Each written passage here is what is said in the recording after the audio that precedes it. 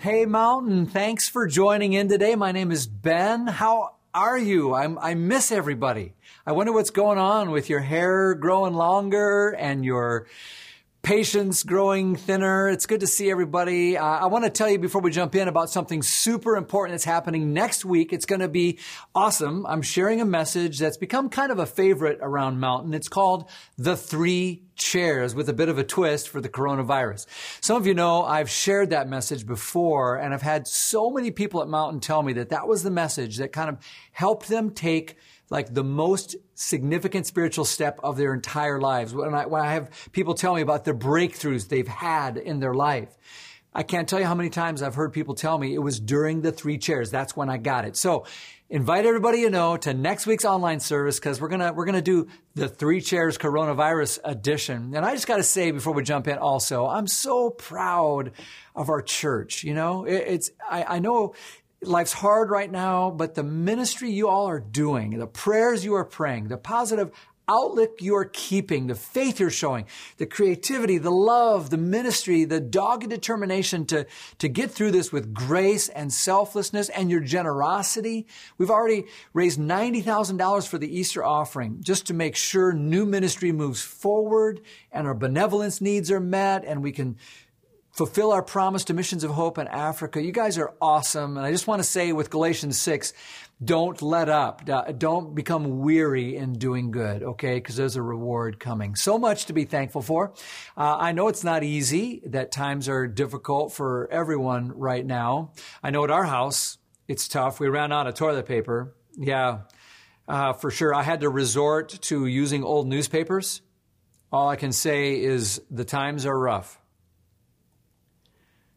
No, for real, we did run out of toilet paper.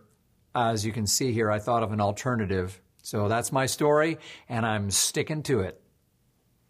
I'm kind of on a roll here. All right, seriously, let's just plunge ahead.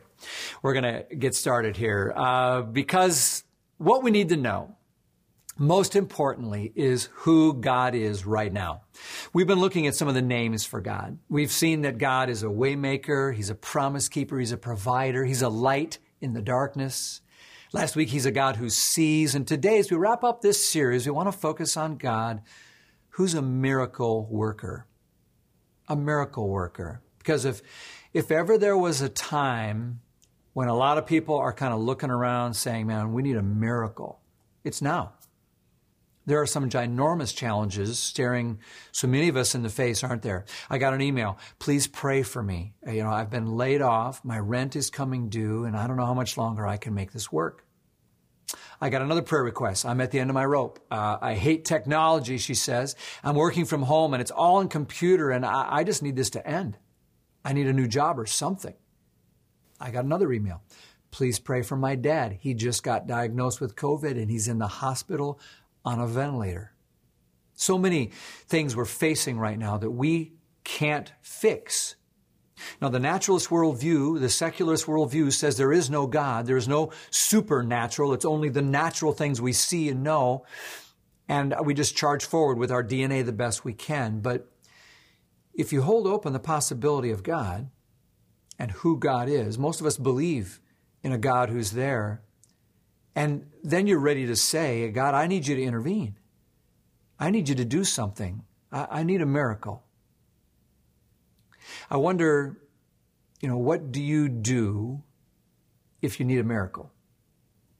Let's look at a time in the Bible when God used a tree to perform a miracle. And if you stick with me to the very end, I'm going to show you how He wants to use a tree to do a miracle in your life too. We're going to the Old Testament, Exodus chapter 15. 3 days earlier from where we pick up today, Moses and the children of Israel, or we call them the Israelites, they had experienced one of the greatest miracles ever performed. Back up a little. Israel was in a bad way, right? Suffering as slaves in Egypt. And God says, I see you, I hear your cries, and I'm going to do something. And I'm going to send you, Moses. So Moses, you go down there and you tell Pharaoh to let my people go. And Moses goes, but Pharaoh says no, and God says, uh-oh, and he sends a series of plagues, awful stuff on the Egyptians. And still, Pharaoh's like, no, I'm not letting my workforce go. But the 10th and final plague was a doozy, the death of every firstborn male. And that's where every Israelite family had a lamb that they spread the blood of that lamb on the doorposts of their houses. And when the death angel came by, if you were covered by the blood of the lamb, he would pass over. That was the first Passover. And Israel was spared, but the Egyptians suffered so terribly that Pharaoh finally said, okay, fine. Get out of here. And the Israelites, they grabbed their stuff and they hightailed out of there, running for their lives. But they didn't get very far down the road when Pharaoh changed his mind and charged out after them with his army. So here's Israel running with, 1 million people and all their stuff. And about the time they think they're finally free, they look over their shoulder and they see the Egyptian army in the distance coming with chariots and horses after them. And somebody didn't check their Google Maps because as they're trying to get away, they come right up to the Red Sea. Water. And there they are, stuck between a rock and a wet place. Sea in front of them, Pharaoh's armies behind them. Now notice this. The Israelites see this predicament they're in. What do? Remember, God just performed not 1, not 2, not 3, not 7, not 9, but 10 miracles for them back in Egypt. Amazing plagues, and saved their firstborn out of it. But now they're scared out of their minds. They say, we're done for, and they get snarky with Moses. Thanks a lot for bringing us out here. We would have been better off serving as slaves back there and dying back there than this. And Moses says, pipe down. He says, do not be afraid. Stand firm. You're going to see the deliverance of the Lord. The Lord's going to do something big right now. And God tells Moses to take that piece of wood in his hand, that staff that he had, and hold out over the waters. And wow, God parted those waters and the Israelites go through on dry ground. The water was not a problem. Now, how would you feel if God did a miracle like that for you? If God saved your life, rescued you in some big way? You'd go crazy praising God, and that's what they did. They broke out in these huge songs, and they're dancing around. It's a fun chapter, Exodus 15, and they're just singing thanks and praise. The Lord's my strength. He's my song. He's my salvation. Praise Him. Thank Him. He has power over the waters. He threw the horse and the rider into the sea. He's a way maker. My God, that's who you are. All right? When you get a miracle, you praise God like that. And you would think from that moment on, they would be the most grateful people in the world. But that's not always the way it goes, is it? Look what happens immediately after that. Verse 22 says, Moses led Israel from the Red Sea, and they went into the desert. For 3 days, they traveled in that desert without finding water. Uh-oh. So 3 days later, they got another problem that has to do with water. This is a water shortage. They're desperate. They're dehydrated. They finally see some water off in the distance. And boy, are they ready for it. It's a place called Marah. So they stagger their way up through the desert to this spring at Marah. And finally, they're ready to scoop it in their hands and get a fresh drink of that water. But then verse 23 says, when they got there, they couldn't even drink it because it was bitter. That's what the place is called, Marah. Can you imagine that letdown? You go 3 days without water and you're finally ready for a big drink and you go up there and psych, it's like too stinky and rank to even put in your mouth and drink. Now, already some of you thought, I think we're getting to the end of this crisis. Maybe you've had a moment like that. You thought it was almost over. I'm going to get a big old drink right now. It's going to be great. But then, nope, sorry, false alarm. No school till May 15th. And we kind of all know what it's like, don't we, to go to Marah. That name Marah means bitter. I had a girl I liked in kindergarten, my next door neighbor, her name was Mara. I didn't know her name meant bitter back then, but that's what it means, bitter.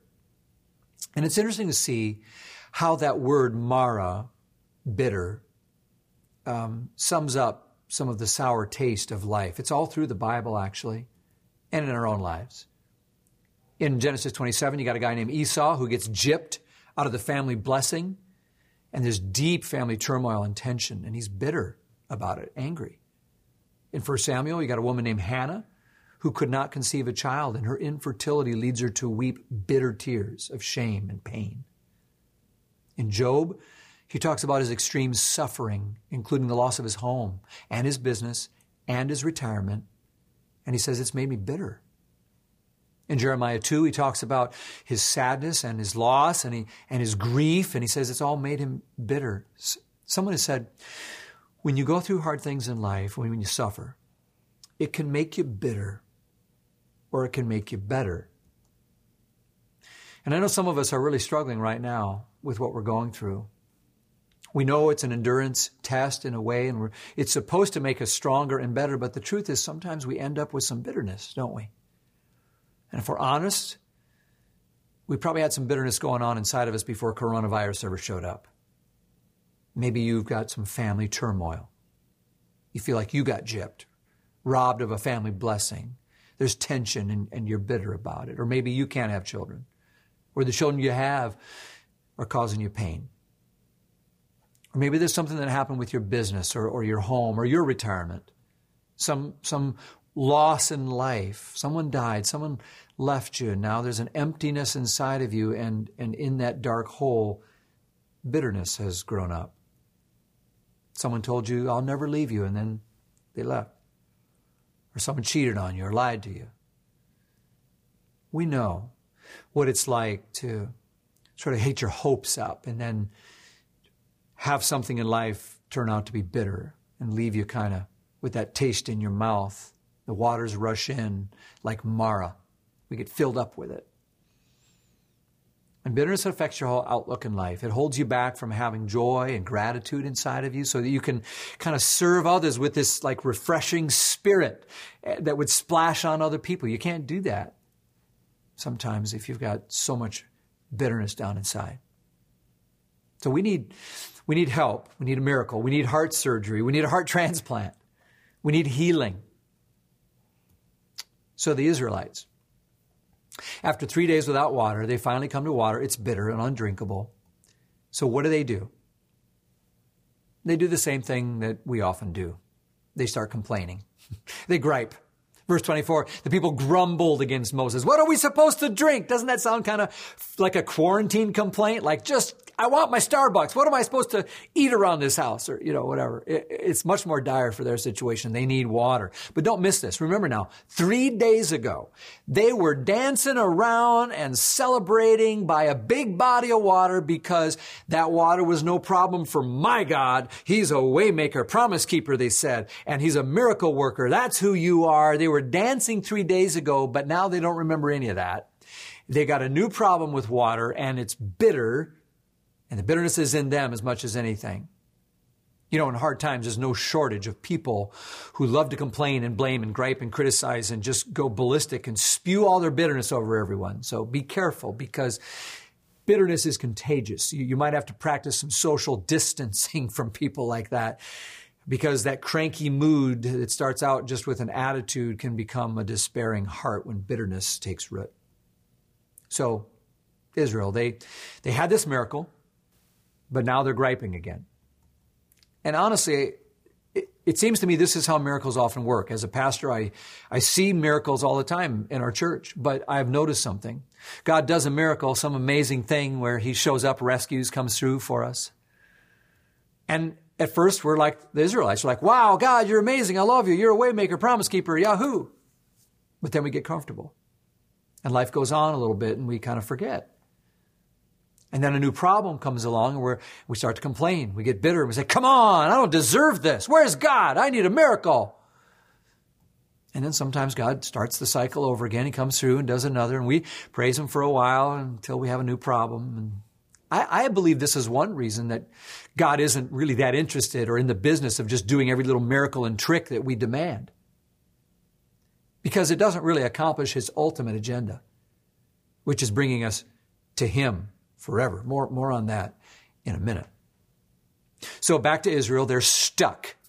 They need a miracle. What do you do when you need a miracle? All right. Let's look at what Moses and the people did. And I think we're going to see 3 things jump out, and I think they work for us. Number 1, what do you do if you need a miracle? First, you turn to God with your need. You turn to God with your need. Be honest. Where do you turn when you're in a horrible situation and you don't know how to fix something? What do? Isn't it true that we sometimes run to other people? We text our friends. What should I do? We run to the doctor. Somebody give me a lawyer. Somebody bail me out. Who's got money? We ask a relative for advice. We run to the government for a bailout. We turn to a drug for an escape. When we need help, we run all over the place. Where do you turn? And the first thing Moses did, verse 25, is he cried out to the Lord. And when you need a miracle, the first thing you should do is cry out to the Lord. Take it to the Lord in prayer. Say, I must tell Jesus. You say, God, I cannot handle this. This is bad. I need your help. Because a desperate and pleading heart, the Lord will never turn away. And I think most of us honestly understand this intuitively. We don't need this explained. This is what we do naturally. We run and turn to God in our need. But the next step is something that I think we do need a lot of help with. Because after you turn to God with your need, the next thing is we need to look for what God wants and then do it. Step 2 is to do what God asks. Do what God asks. Because very often I've found when God does a miracle, he asks us to do something too. It might be a step of faith or some way that God wants you to obey or trust him or some way or other to cooperate in the miracle. To a lame man, Jesus said one day, pick up your mat and walk. To a leper, he said, go show yourself to the priest. And to Moses, he says, I want you to pick up that piece of wood. Verse 25 says, the Lord showed him a piece of wood. There's a piece of wood. And then Moses threw it into the water. And the water became sweet. It's interesting to me. Here's Moses standing before water again with another piece of wood, just like he did 3 days ago when he held out his staff and it parted the Red Sea. God shows him a new piece of wood, a part of a tree. And I don't know if God told Moses to throw it in the water or Moses just knew that's what God wants him to do. But the point is, he does it. He does what God asks, and the water becomes sweet. Now, I got to be honest, I don't really understand this. It doesn't really make a lot of sense to me. Why in the world would Moses need to throw a tree into bitter water to make it pure again? And what's the point? I don't know. But I know this. I know that very often God asks us to do something that on the surface to us doesn't seem to be that important or might not be significant to us. He asked Noah to build a boat in the desert where it never rains. And now he asked Moses to take a worthless old tree and throw it into bitter, undrinkable, polluted water at Marah. My friend Mark Richardson runs an amazing car wash. It's called Brightview down on Route 40. A lot of you have been there down on Edgewood, right next to the Epicenter. And I'm telling you, it's the best car wash. That's a free commercial right here because I'm telling you, you're going to love it. When I go out of there, my car is sparkly clean. It smells good. They have colors and lights and all this stuff. And they got free vacuums out there. You can vacuum up all the Cheerios and the stuff in the back seat and all that. I just feel happier. And I promise if you go there, you're going to feel happy as a clam when you drive out of there. But here's the thing. When you drive up, there's something you have to do before you can get your car washed. You got to stop driving. You got to put it in neutral because you don't steer your way through there. You have to yield control of your car. You have to let go of the wheel and let the conveyor belt pull you on through. It doesn't really work any other way. You got to surrender control of the car. You can't expect, in other words, the miraculous purification that comes from the cleansing waters unless you surrender control. And I believe a lot of us want a miracle in our lives, but we want it without surrendering to God, without doing what he asks. We pray, oh God, please fix this relationship I'm in, or God, fix my marriage. It's so bad. I need you to do something, but I don't want to apologize to him. I don't want to apologize to her. I don't want to get counseling. She's the one with the problem. It's his deal to change, not mine. Or God, fix my health. But I'm not going to watch what I eat or exercise or go to the doctor. I just keep praying that prayer. God, my finances are such a mess. I need a miracle, but I'm not going to go to Financial Peace University or work on it or get another job or cut my expenses or trust you with my tithe or learn how to budget. No. See, we want miracles without trusting God and doing what he asks. God can do it, but sometimes he asks you to do something too. Moses needed a miracle. He looked around and there was a hunk of wood. And God said, throw it in. And that's what he did. What is God asking you to do right now? Instead of focusing on the miracle you need from God, maybe we need to pay attention a little bit to what God is asking of us? Is there something, maybe even a simple thing that seems insignificant to you, where you need to surrender control, let him pull you through a cleansing process? What's he asking you to do from his word, maybe? In your spirit, you know it. We all want a miracle, but sometimes we got to look around, find the wood that's there, however small and insignificant it may appear to be. I wonder how many miracles we never see because we don't trust him enough to do what he asks. What do you do if you need a miracle? Well, you turn to God with your need. You do what he asks. And then third, you trust him for the outcome, right? You trust him for the outcome. This may be the hardest thing when you really need a miracle because the outcome is not in our hands. It's in God's hands. So what happens in our situation here with Moses? Well, he throws the tree in the water, and the Bible says he threw it in there and the water became sweet. They could drink it again. And Moses comes to God with his need, and he does what God asks, and God takes an old tree and he does a miracle, and the waters were healed. In fact, this is the first mention of healing in the Bible. And if you look at the next verse, after this miracle, God instructs the Israelites, listen carefully to the Lord your God. You do what's right. Pay attention. I'm going to take care of you. I'm not going to bring diseases on you like I did the Egyptians. And then it says this in verse 26. Why? For I am the Lord who, what? Who heals you. I am the Lord who heals. And there it is. That's our new name for God today. In Hebrew, it's Yahweh Rapha, or some say Jehovah Rapha. It means the God who heals. The God who heals. This whole episode ends in verse 27. It says they came to Elim where there were 12 springs and 70 palm trees. Sounds like a tropical paradise. They're in a much better place than by a bunch of bitter water in the middle of the desert. So they camped out there. They stayed there. There's 12 springs of water. So they go from waters that were parted to get through on dry ground to wandering around with no water, to finding bitter water, to finding purified, healed water, to an unlimited supply of fresh water, because water's not a problem, and no problem is a problem for Yahweh Rapha, the miracle worker, God who heals. That's not just what God does, it's who God is. And when you are in pain or trouble and struggling right now in the middle of coronavirus reality, you can turn to Yahweh Rapha with your need. And then look around for what he's asking you to do. And whatever the case, trust him for the outcome and the results. There's no guarantees, but you can trust him. Let me say that again. There's no guarantees. This isn't a magic charm, but you can trust him. Now, we got to move on because I just got to say, though, there is so much more we could talk about and need to talk about here, about miracles and healing, about why God doesn't heal some people, why he does others, why he allows so much suffering in the world, why we're experiencing what we're experiencing right now. We're going to do our very best to honestly tackle some of the toughest questions that are probably on a lot of our minds right now because of COVID-19. And we're calling it 6 feet apart because we want it to be for people who feel like answers are sometimes out of reach at a distance and life just doesn't make sense.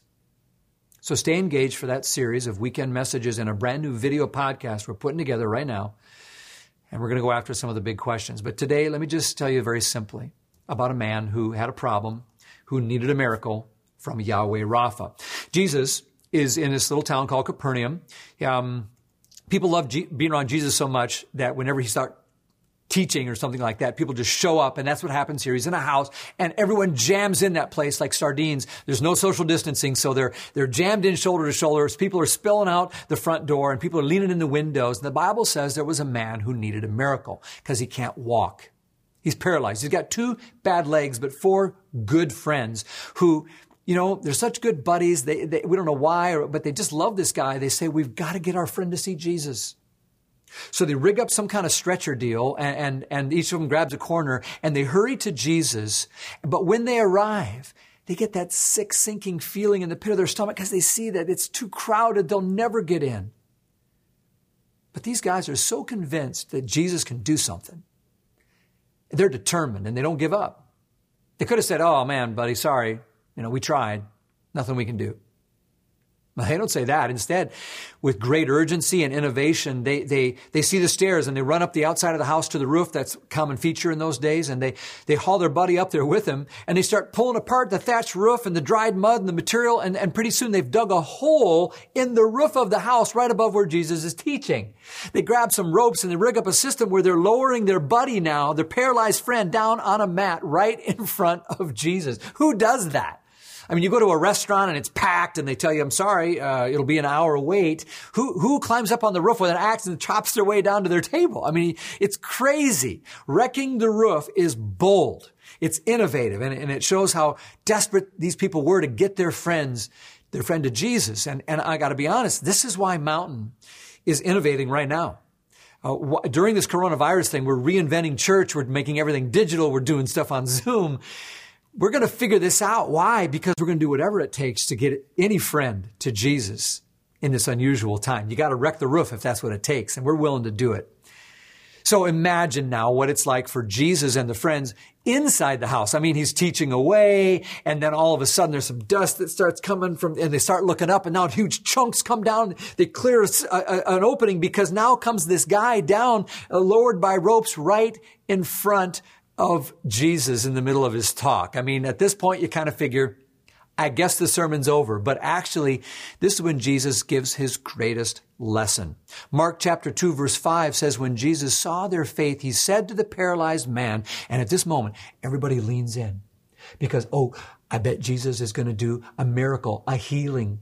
He'd done them before. And so Jesus says to him, he says, my child, here it comes. And then he says, your sins are forgiven. Wait, what? Can you see that guy down on his mat? Like, what? Thank you for that. Because forgiveness is cool. That's good. But my problem is actually my legs. So that's kind of what I came for. I can't walk. Can you do something about that? It's kind of funny in a way. But Jesus knows the biggest problem for all of us is not our bodies. It's our souls. Jesus knows something about that man. He knows something about you and me. And that is that sometimes the miracle we want is not really the miracle we need the most. Jesus could have healed that guy's legs. He will in a minute. He healed people all the time, but legs can become crippled again. Bodies can get better, but then they get sick again. What if this guy runs around for a few years and then dies, just like everybody does, and he's still not right with God? He isn't forgiven. He will have been more mobile in this life, but then stuck for all eternity where he doesn't want to be. His friends brought him to Jesus for a miracle, and the miracle Jesus gives is that he'll never be separated from God again. So here's the main thing for you to hold on to today. God, Yahweh, Rapha, miracle worker, God who heals, is ready to give you the miracle you need. Even if it's not the miracle you seek. Some of the Jewish leaders, they're shocked and they say, who does this guy think he is? No one can forgive sins but God alone. And Jesus says, now you're getting it. Now you're getting it. Because he realizes that he has this greater power of forgiving sins. So Jesus does the lesser miracle of healing his legs at that point to sort of authenticate and show that he has the power. And right there in full view of everyone, the man stands up and they praise Yahweh Rapha. And then it dawns on them, like it's dawning on all of us right now, that the greater miracle is that he got his sins forgiven by Jesus. Think about it. Even though that man ran home that day and said, honey, look, I can do the Macarena. Even though he got the miracle he wanted and was healed physically, he still died after that. In fact, all the people that Jesus healed, including the ones that he raised from the dead, still died. Like Lazarus, he healed him from the dead, but he's not like still alive today living in Naples or something. He died. So get whatever miracle you're going for from God. That's all right, but you're still going to die. And you can't forgive your own sins. And those are your biggest problems. They're my biggest problems. It's why the greatest miracle and the one Jesus is most interested in is not when he heals someone from cancer or help someone recover from a stroke, as amazing as that is, as cool as it is when he helps someone off of addiction or makes a bitter heart joyful, those are, in a way, only temporary. Because what gets God really excited is the greater miracle when someone lets go the wheel of their life and accepts the cleansing waters of baptism and the purification and healing of removing their bitterness, that they can experience the forgiveness of sins. When God saves a soul eternally, that's a miracle that Yahweh Rapha loves best. And it's the miracle you and I need the most, even if we're not seeking it. It's what we need the most. Our friend Jack was a leader here at Mountain for decades. And when he became gravely ill, we were all so concerned. He's in the hospital and hanging on by a thread. It was touch and go. One morning I called his wife, Mary, and asked, "How's Jack? I've been praying for him, for his healing." And Mary said, "Oh, thank you, Ben. He's completely healed." And I was like, "What?" I didn't understand. I was like, "Wow, praise God." I was so happy, and she said, "Yeah, we're so thankful to the Lord." And I was still a little confused. I said, "So is he home then?" And she said, yes, he's home. And then her voice broke a little bit as she said it again. He's finally home with the Lord. And he was ready. And that's when I realized when she said that he was healed, she meant Jack had passed from this life and left behind his struggling, pain-racked, broken body and had finally received his ultimate and complete healing, the ultimate miracle. I was praying hard for physical healing because I thought that's what he needed, but physical healing would have been just like a temporary patch job at best. Jack was a devoted follower of Jesus. He trusted Christ completely. And Jesus had pulled him through, and now he had received his ultimate miracle, and he's alive forever. Jack's alive today, because even though God sometimes does these smaller miracles, the greatest miracle is when he defeated death once and for all. We just celebrated it on Easter through Jesus, who went to the cross, rose again, and anyone who puts their trust in him can have the bitterness of sin removed and have your sins forgiven and life forever with the Lord.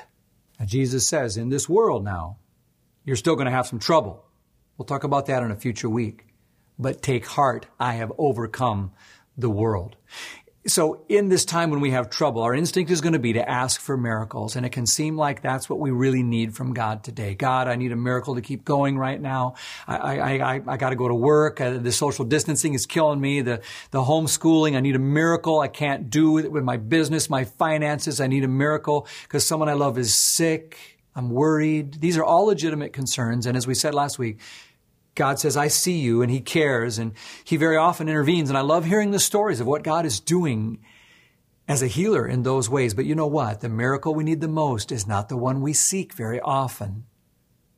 Remember that story in Exodus when God told Moses to throw that old tree into the water so the bitter could be made sweet, and he did. And that's where God got his name, Rapha.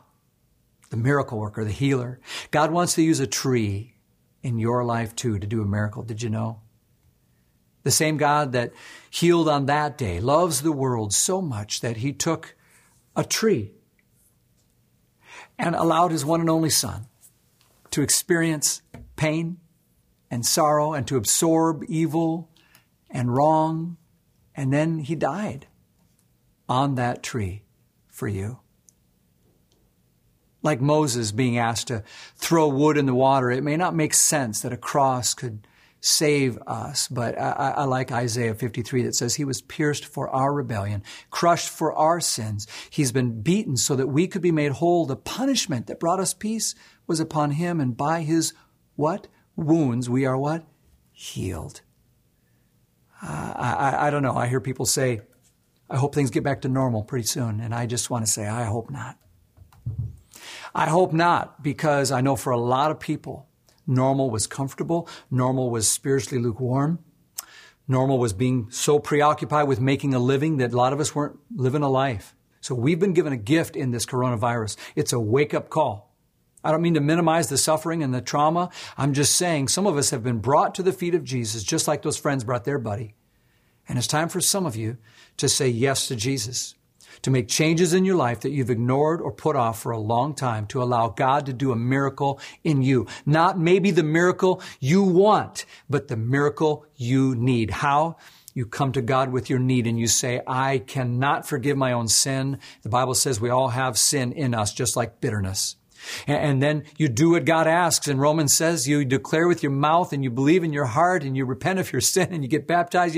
You can respond. There's stuff He tells you that you can do so He can do what only He can do, and that is to save you. To save you.